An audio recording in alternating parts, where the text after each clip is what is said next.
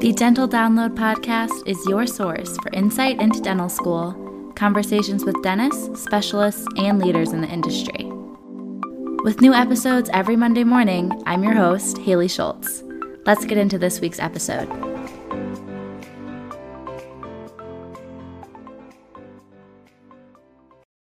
All right. Hi, everyone. So we have two guests today in this one episode, and I'm going to let them both introduce themselves, where they're from, what their job is. So we'll start with Katie. Hi, everyone. Haley, thanks so much for having us here today. My name is Katie Fornelli. I am the Director of Early Career Dentists here at the California Dental Association. I'm based in California. I've been in the dental industry for 20-ish years. I've kind of ran all different types of management roles in dentistry, from consulting for private practices to being a practice analyst. And Matt will talk a little bit more about that role at CDA, to coaching and helping early career dentists through their careers. And I have the pleasure in my current role of going around to our 7 dental schools in California and talking to dental students about career planning, finding associateships. So this topic is very timely in terms of what I do for CDA in my current role. And I also help our early career dentists. So everything from helping them figure out if they want to be associates, or if they want to go into practice ownership, if they want to go into private practice, if they want to work for a DSO. So really just coaching them through all of those different career decisions. I'll pass it over to Matt. Perfect. Hi. Yeah, I'm Matthew Nelson. I'm the practice management analyst at the California Dental Association. I've been in dental a little over 8 years. I was an office manager for a very large group practice for 5 years.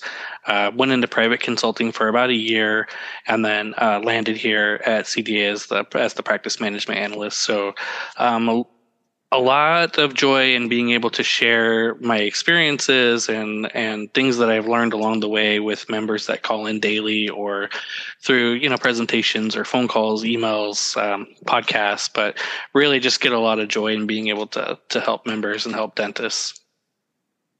Awesome. So I know a lot of people that are in the same stage of me in their dental journey. They're starting to look for jobs. That was something Katie talked about, and Matt, you kind of deal with people that are in the jobs, different things that they might run into with issues. So first thing I wanted to talk about is for a D4 or someone that's graduated that's just looking for an associate position. What are some of the things you think that they really need to know and to be looking out for?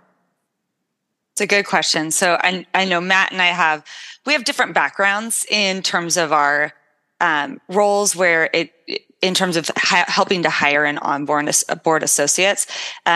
Matt has worked more for the DSO type of environment, and I come from more of a private practice environment. However, the red flags and the things that you should be looking out for are really going to be the same.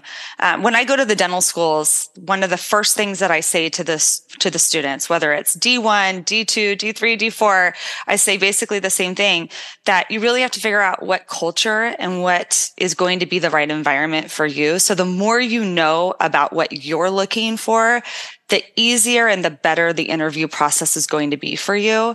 And so I start with, what do you want? What are you looking for? Everyone's different. There's so many different practice environments out there, and there's so many different cultures.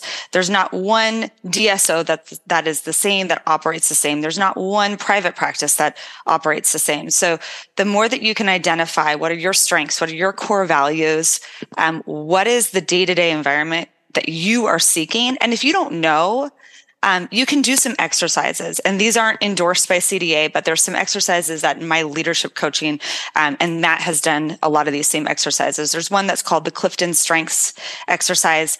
You can do it online.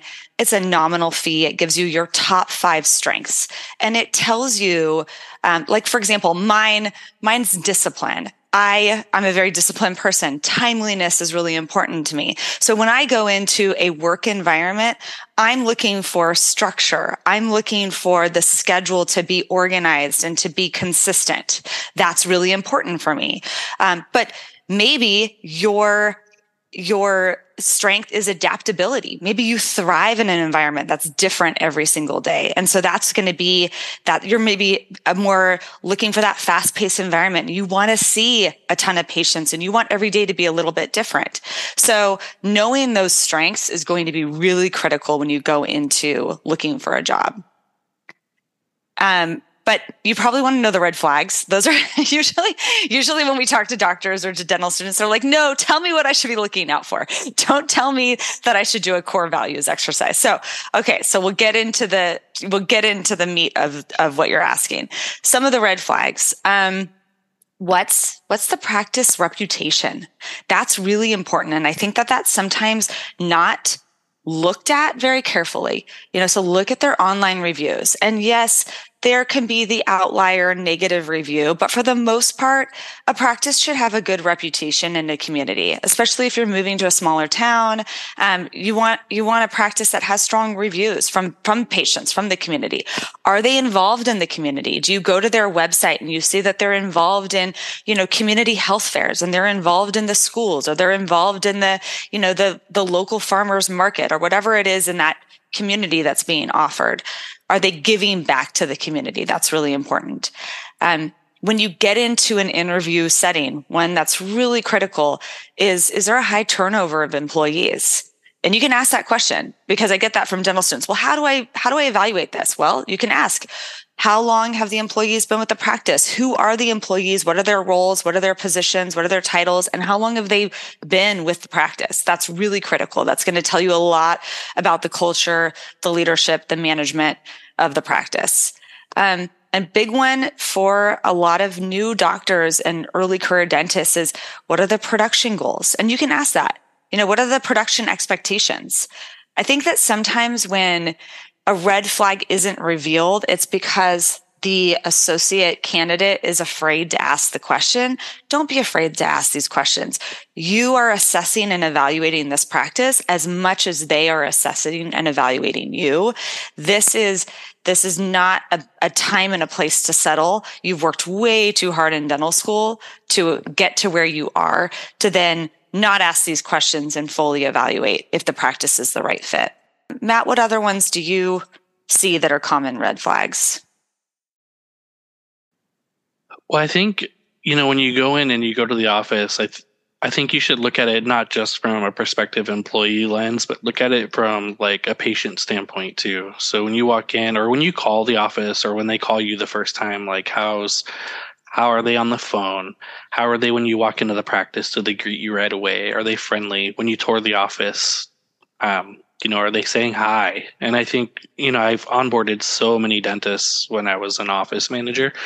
And I think that was one of the things that, we constantly got feedback on that people really liked, is that, I would give a tour of the practice before we would start any formal interview process. And I would introduce them to the team, and the team was always friendly. The team knew that they were coming, so they always made sure to go out of their way to say hi. And, we worked really hard to provide that type of environment or culture where people wanted to come work there. And look at that when you're a prospective employee too. Yeah. Another one that I hear often is, has the practice fully evaluated if it can sustain and support an associate? That's really hard, though, to reveal and uncover in an interview question. But some questions that you can ask, you can say, how many patients do you see on a daily basis? How many patients do you expect the associate to see? That'll begin to tell you, have they put some thought process in to whether the practice can sustain and support that associate. On the other end of things, when I've worked with practice owners who say, I'm ready to bring on an associate, I challenge them and ask those questions. Okay, so I know emotionally you might feel ready to hire an associate because maybe you're burnt out, or maybe you want to scale back, or, maybe you're getting closer to retirement, or whatever those reasons might be.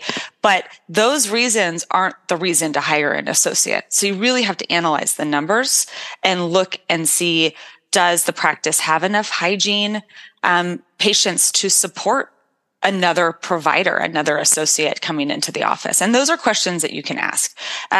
You can ask what percentage of the associate's time is going to be spent on each type of procedure. What's the procedure mix? That will begin to give you, if they stumble and they don't have answers to these questions, then you can kind of go, okay, maybe they haven't really put as much thought into whether the practice is ready for an associate or not. And then compensation, a big red flag that we run into a lot is you should know how you're going to get paid. You should know what you're going to be paid. It shouldn't be a secret. There should be an agreement, an associate agreement offered. Compensation should be very clearly outlined. Is it going to be a flat rate? Is it going to be a percentage of production or collections? Is it going to be a combination of the two? How frequently are you going to be paid? What's going to be deducted from that compensation? So lab fees or any other expenses.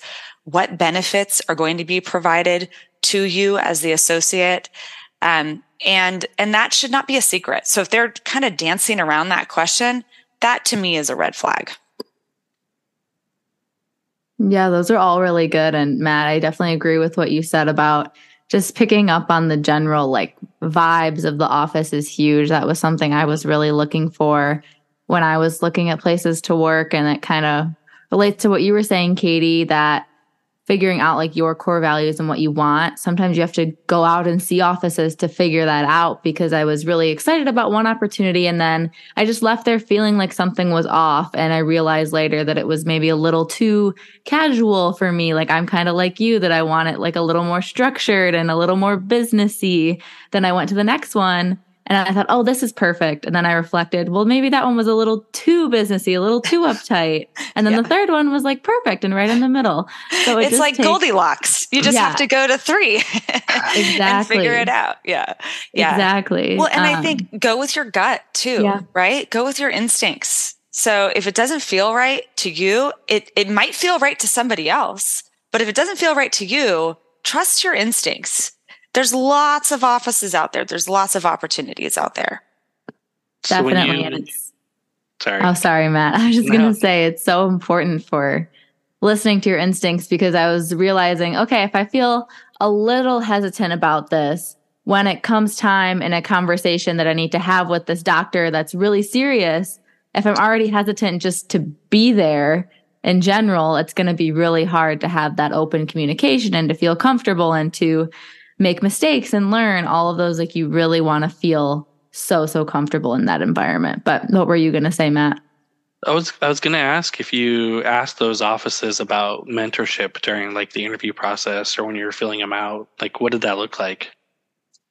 Yeah, I heard from all of them about that since I was coming out as a new grad. I was like, what's kind of the expectations, and like making sure that there would still be a doctor in the office all the time that I'm there, making sure I wouldn't be working completely alone, were all really important to me. And then like, how would mentorship look? Are we going to, the day before, go over cases that I need to? Are you going to be not seeing patients and just floating around and helping me as needed? Like, what is that going to look like for them? I think are all things that I was asking and hearing different answers for everyone, because it's going to be a little different.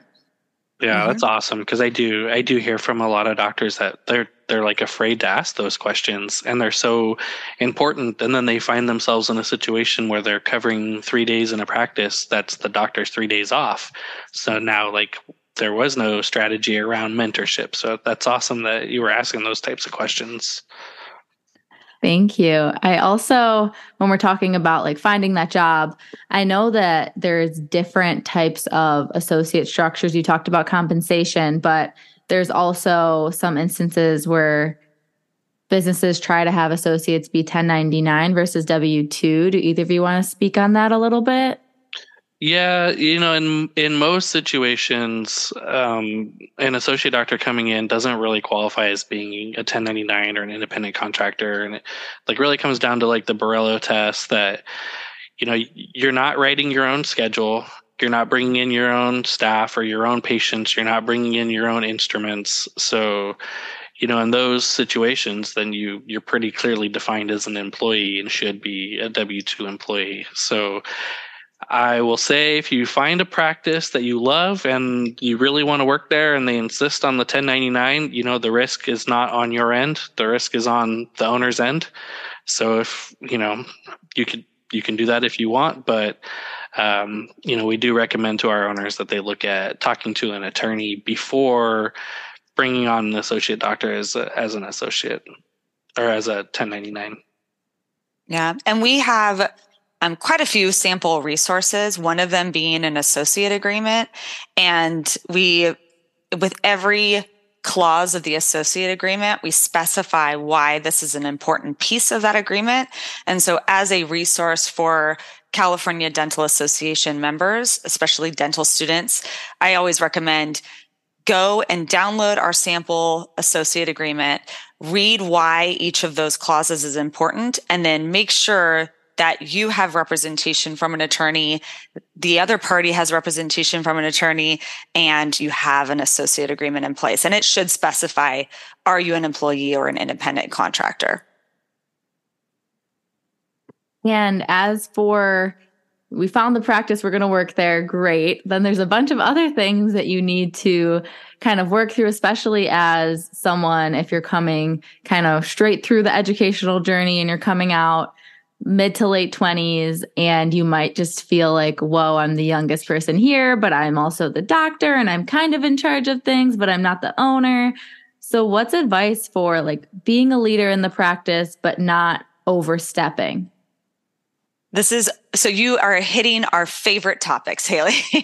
Matt and I, we could talk leadership all day long. This is like our favorite thing to talk about. We do work with a lot of doctors who are in that situation, and it's really hard. And being, having background as office managers and onboarding associates, we completely understand how challenging it can be. Not only you're the new staff person, but you're the new doctor. So the first thing that we usually start with is, no matter what your role is in terms of leading or managing the dental team, already as a dentist, you have a different expectation to be a leader in the practice. So it's really important that you understand that, and understand that you've worked so hard to get to where you are. So you are a leader. The dental team should respect you, and you should, in return, respect them, obviously. But a great time to kind of learn some leadership skills, listen to podcasts, read some books, listen to different speakers on leadership, is that time between graduation and licensure. And I don't know about in your state, but in California, it's usually about a 6 to 12 week kind of waiting period to get your license. And so we have recommendations of, leadership books and podcasts and people who we lean on for leadership information. We'd be happy to share that with you so you can share it with your listeners.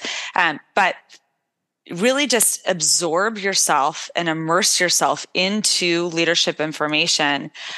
It's challenging to come in. You're not only the youngest person probably stepping into the practice, or one of the youngest in the practice, but you maybe haven't had any work experience. Maybe you've been in school the entire time, or you have a little bit of work experience, but obviously not as a dentist. So the more that you can learn about communication, conflict resolution. We could do a whole podcast on conflict resolution. And we actually have a course that we recently did on conflict resolution with the dental team, overcoming difficult conversations and having those difficult conversations.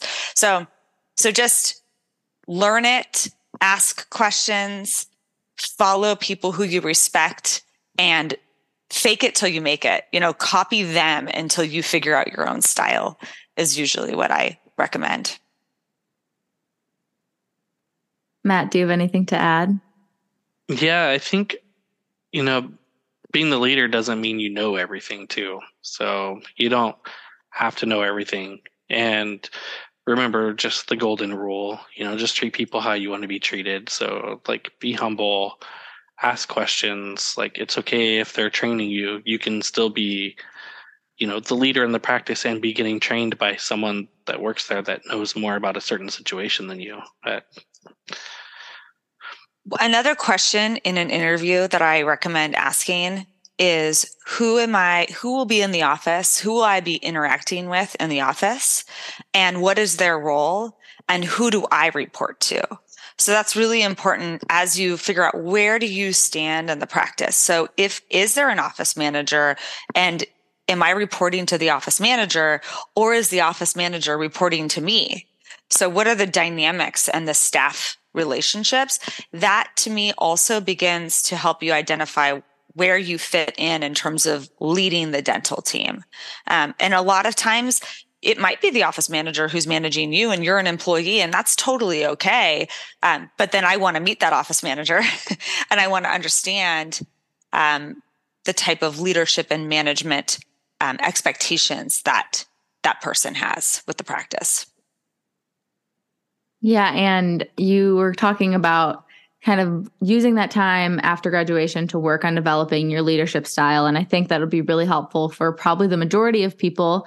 Then there might be a small minority like myself that I feel like I've been really involved in organized dentistry and student organization, leadership, teamwork, all that. So I kind of know how I prefer to communicate and leadership. So what would your advice be if you end up in a practice, like maybe your treatment philosophy and all that align with the doctor, but your communication style or your leadership style is different? How would you recommend handling that when it comes to working with the rest of the team? Yeah, it's okay to have different leadership styles in the practice. I mean, unless they're very extreme. But, I think back to a situation I had with a new doctor that came into our practice that we onboarded, and I really liked her. But she got in this situation where we had to have like this back molar, this crown was replaced, and then it broke within a year. So our owner's philosophy was like, hey, we're going to replace that. We don't, want to have bad work. So the doctor was really afraid of doing that crown. And she didn't want to tell anybody that she was afraid to do that crown because it was tough.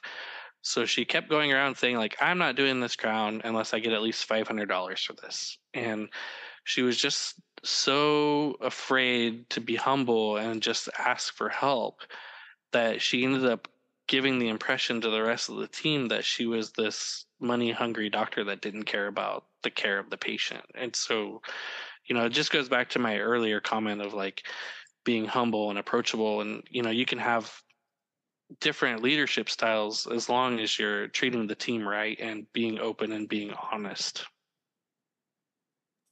Yeah, that's huge. Yeah, I would say that as long as there's communication and there's a clear path in terms of how you are expected to communicate, nothing is not able to be discussed or overcome, right? So I'm just one of those strong believers of having some structure around communication. So for me, even though there might be different leadership styles, and I've worked with lots of group partnership practice scenarios, and I've worked with doctors who are completely opposite and different people, and they are both equal owners of the practice. But it's really important that there be clear lines of communication. So I think it's really important that the staff know, who do I go to for X, Y, and Z? When are the monthly staff meetings? What's discussed in those staff meetings? Do we have daily huddles? So where I see problems arise when the communication or when the leadership structures are different is when there's just no leadership at all. There's an absenteeism of leadership. And so to me, that's a problem. But if it's different styles, different communication methods, we can work with that. It's just if there's a doctor who is not leading, who owns the practice, who's checked out, that's a problem. Yeah, I definitely hear what you're saying there. And I'm kind of curious to talk about the other side of things. If you're deciding you want to get into ownership, what is your advice for, I guess, buying a practice and figuring out if you should transition from an associate to an owner? Is it really for a lot of people a financial decision that they're hoping to increase their earning potential, or are there kind of other benefits that outweigh the cons of obviously more work on your plate. Yeah. So I go back to those core values and those strengths, because this decision is going to be so different for each person. And this is where we really get into almost like an individual one-on-one consulting situation with our members. They can contact us at Practice Support. They can email us. They can call us, and we're happy to talk through the pros and cons, because there are pros and cons both ways. I'm sure since a lot of your listeners are dental students, the majority or more females are graduating from dental school than males. And so we're finding that there's just a lot of differences in terms of how they want their profession to look and their career to look.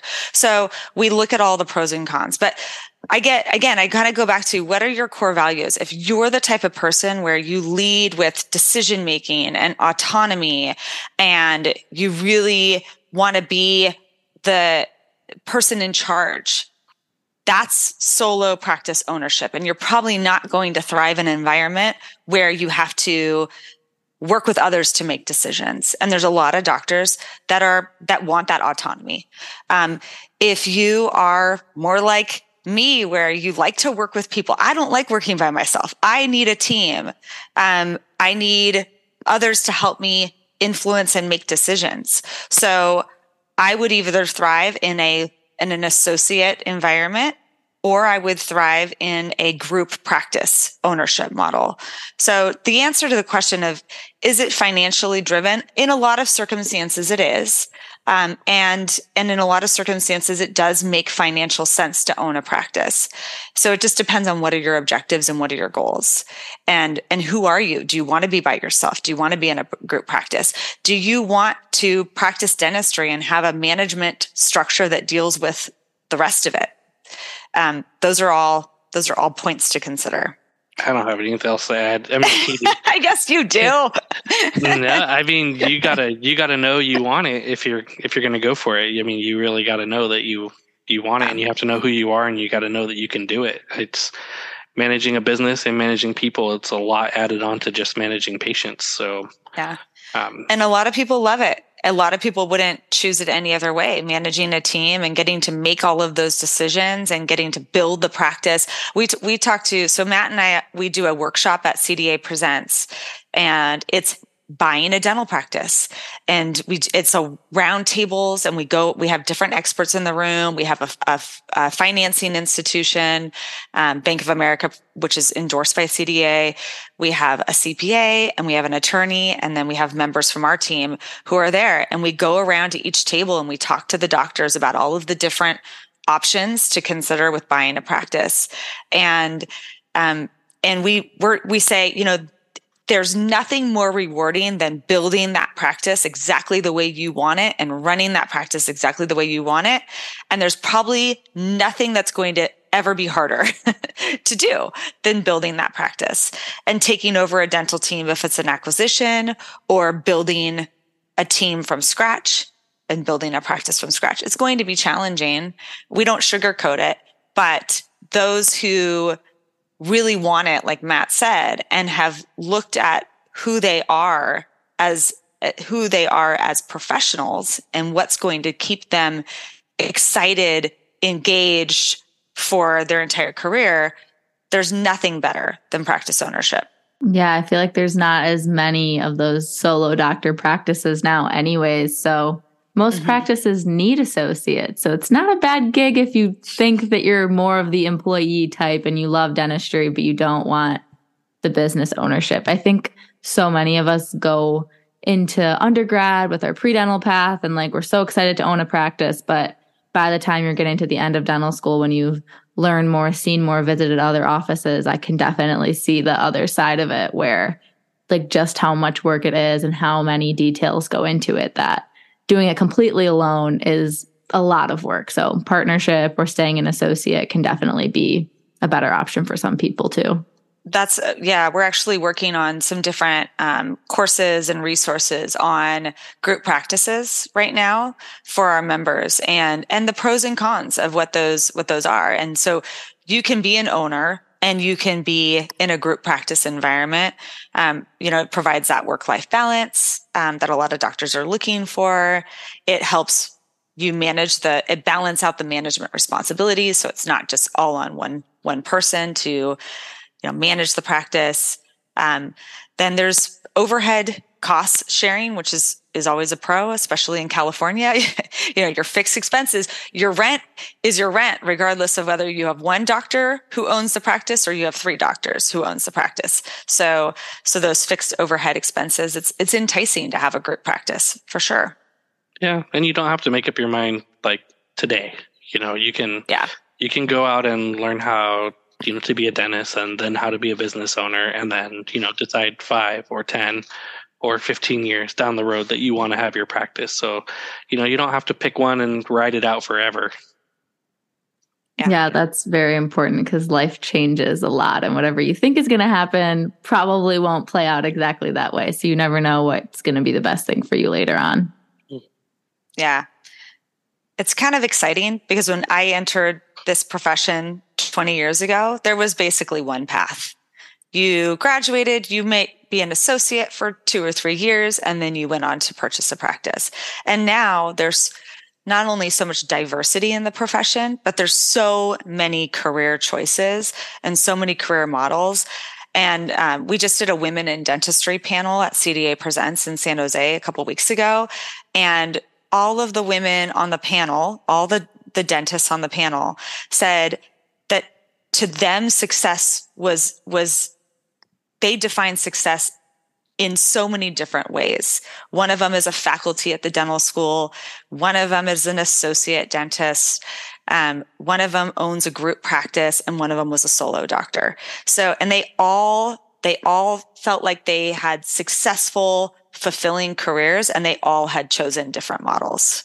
Kind of on the flip side of that, I feel like it can be discouraging for some dental students because in a lot of those like online forums and stuff, Facebook groups, whatnot, you see posts from some associates that are really struggling, whether it be with their finances, with their student debt load. They're not earning as much as they thought they would. They don't have a plan. Maybe they're burnt out. Maybe they're stressed or anxious about their office.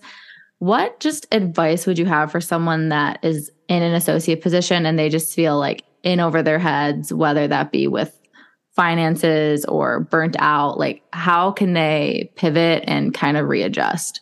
The first thing is they're not alone. This burnout, we've heard from so many members right now, especially after the pandemic, that this burnout's real. So there's so many resources out there for burnout too. But if they're struggling, they're not alone. Call if you have a local dental society, if you have a school or a mentor, if you have your state society, you can reach out to someone and talk. If you're struggling with your finances, work with your CPA, a dental CPA that's out there that can help you put together a plan. If it's finances because maybe you're not producing, are you in the right environment, or why are you not producing? What is it? Really try to dig down and break down where it is that needs the help or the attention. But there's so many people out there that want to help you. And, where Katie and I are member benefits, like you're part of the state association and we just want to help. Like you can reach out to us and call and talk to us and we can get you going in the right direction. But really just don't ever feel like you're alone. There's somebody out there that can help you, and just knowing who and how to get that person to get you on the right path is important. I think surround yourself with, like Matt said, know that there's other people in your community who feel that in your dental community. So I think a great resource, as Matt mentioned, is the local dental society. So we have 32 in California. And they want you to call and they want you to come to their mixers and their events. And actually a lot of them are offering, and even CDA, we're offering mental health and well-being webinars and lectures, because we know that this is such a prevalent issue right now in our profession. So there's resources, there's coaches, there's guidance, there's mentors, and there's a path forward. There's always options. One of my favorite quotes that I use with dental students, and Matt's probably sick of me saying it, is you are at choice. You have so many choices. I mean, there's so many options, and you don't have to feel stuck, and we can guide you and point you in the right direction. Yeah, you're not the first person that felt this way, and you're not going to be the last. So, reach out to somebody that's been there and done that, and that can help. Thank you for that advice. And we've kind of reached the point where I just like to give my guests a chance to like round out with any final take home message. So if you each want to give something, we can make it for like the students towards the end of dental school. Any take home advice that you want to give? Gosh, mine's just enjoy. Don't stress out too much. Go through the last couple of months of school. Enjoy it. I know it's stressful, but be present where you are. You have time to find a job. You have time, not just that time between graduation and licensure, but you have time to figure it out and trust your instincts. Trust your gut when you go into an interview setting. Be who you are. Be authentic. Don't try to be something that you're not. Because anytime that you try to be something that you're not, you're going to put yourself in a situation where ultimately it's not going to work out for you.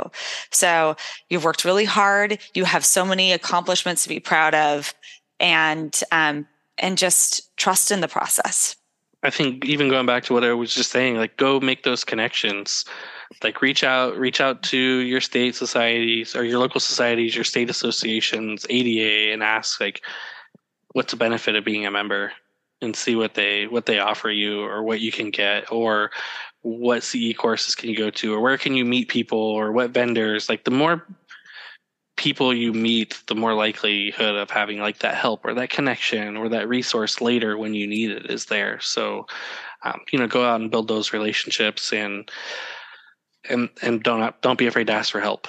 I love that from both of you. Thank you so much. I appreciate your time tonight. Is there a good way for people to reach out if they have any kind of specific follow-up questions?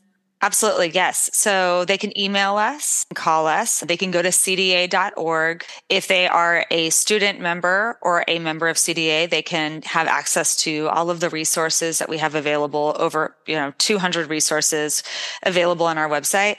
And then in California, we have events for early career dentists coming up in 2024.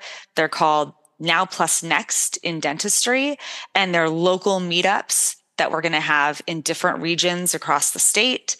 And so it's a great way for them to connect with dental students, early career dentists, mentors will be there. And then I encourage, if they're not in California, contact your state association, because a lot of states have something very similar. Thank you. Yeah, I love my state dental association and organized dentistry and all. I'm the biggest fan. So it's fun getting to chat with you guys, and happy to hear that things are going so well all the way across the country.